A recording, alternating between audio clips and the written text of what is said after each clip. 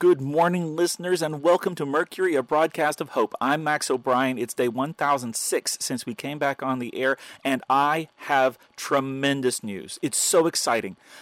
I can barely contain myself. As most of you know, we're kind of in an information vacuum and have been for the last 3 years or so. Without other radio stations or television or even reliable mail service, it's hard to know what's going on in the wider world. We feel like we have a moderate handle on the situation within about 50 to 100 miles radius. And we did get that transmission from Alaska, the state, not the person, a while back. But beyond that, we have no real idea of what's going on, and we definitely don't know what's happening in other countries. But last night, we had a breakthrough on the ham radio. I was scanning frequencies and happened to come upon a transmission all the way from Hawaii. A guy named Kavika was transmitting from what he says was the highest mountain in the world, which Dr. Clark tells me is Mauna Kea. I'd always thought it was Mount Everest, but she explained that Everest is the tallest mountain above sea level, but that in terms of height as measured from base to summit, Mauna Kea is your mountain, and over half of it is underwater. Anyway, that little bit of trivia aside, I'm just going to let Kavika tell you all about what's going on in Hawaii himself. Hello, this is Kavika from Hawaii. I don't know how far this is going to go, but I am on the world's tallest mountain, and according to the astronomer, there's sunspot activity, so that should bounce the signal around some. I'll tell you, there's advantages of living in an island state that's out in the middle of the ocean, surrounded by a lot of water, and zombies don't like water. When all this started going down, we got word of it, and we took action. The military, there's a lot of military here, and they took action right away because they started hearing about their bases getting overrun on the mainland, and they didn't want that to happen here.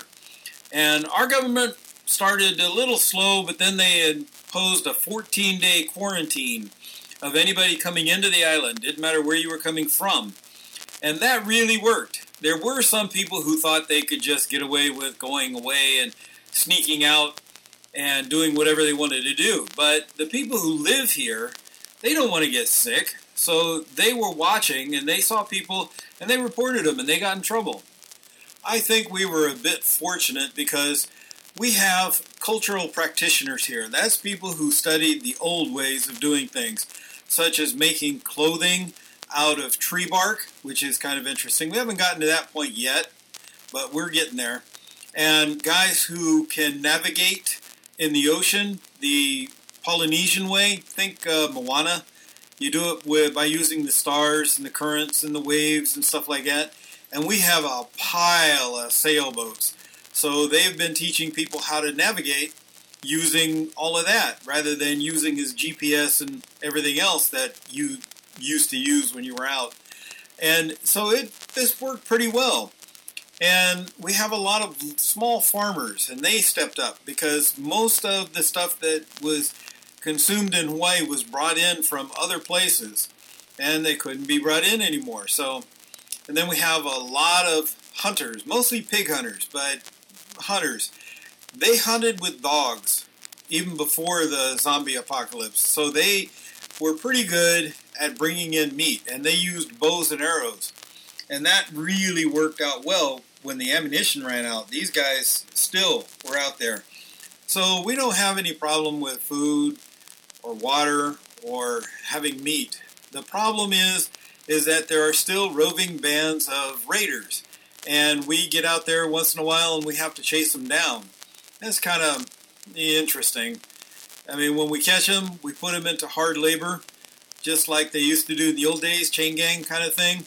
Because we just don't have space to lock them up and to feed them and everything else without them doing any work. So that's just the way that works. Since communication is really hard between the islands, it went down, and it went down hard. We decided that each island would form its own government. The big island, where I am, has been split in two, so it has two governors, basically. And that's worked out pretty well. I mean, the governors get together about every 6 months or so, and they talk and try to figure out what they're going to do. So that's worked out well. Also, our advantage is that a lot of people here in Hawaii are related, or else know somebody that is related to them somehow.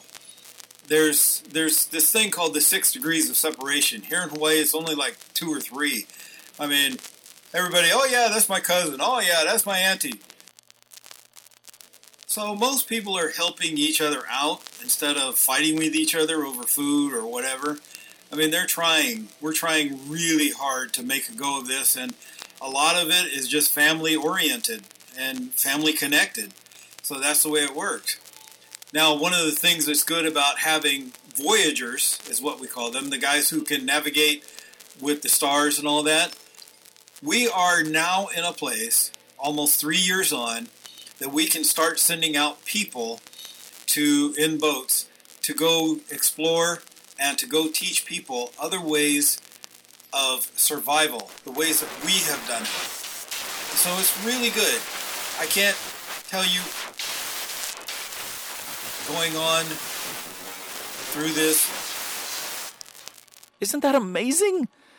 It's a shame the signal fizzled out at the end, but it's so great to hear that things are more or less under control out there. He's right. Being out in the middle of the water must be a huge advantage, not to mention the fact that a lot of the old pre-industrial crafts and techniques got preserved. This is why it's so important not to let knowledge go. You can build on it and improve it, but you have to remember all the intermediate steps so you can go back if you have to. That's about all the time we have. If I pick up any more transmissions from Hawaii or anywhere else, I'll let you all know. This is so cool to have news from somewhere besides here. We'll be back tomorrow. Until then, this has been Max O'Brien for Mercury, a broadcast of hope. Take care of each other.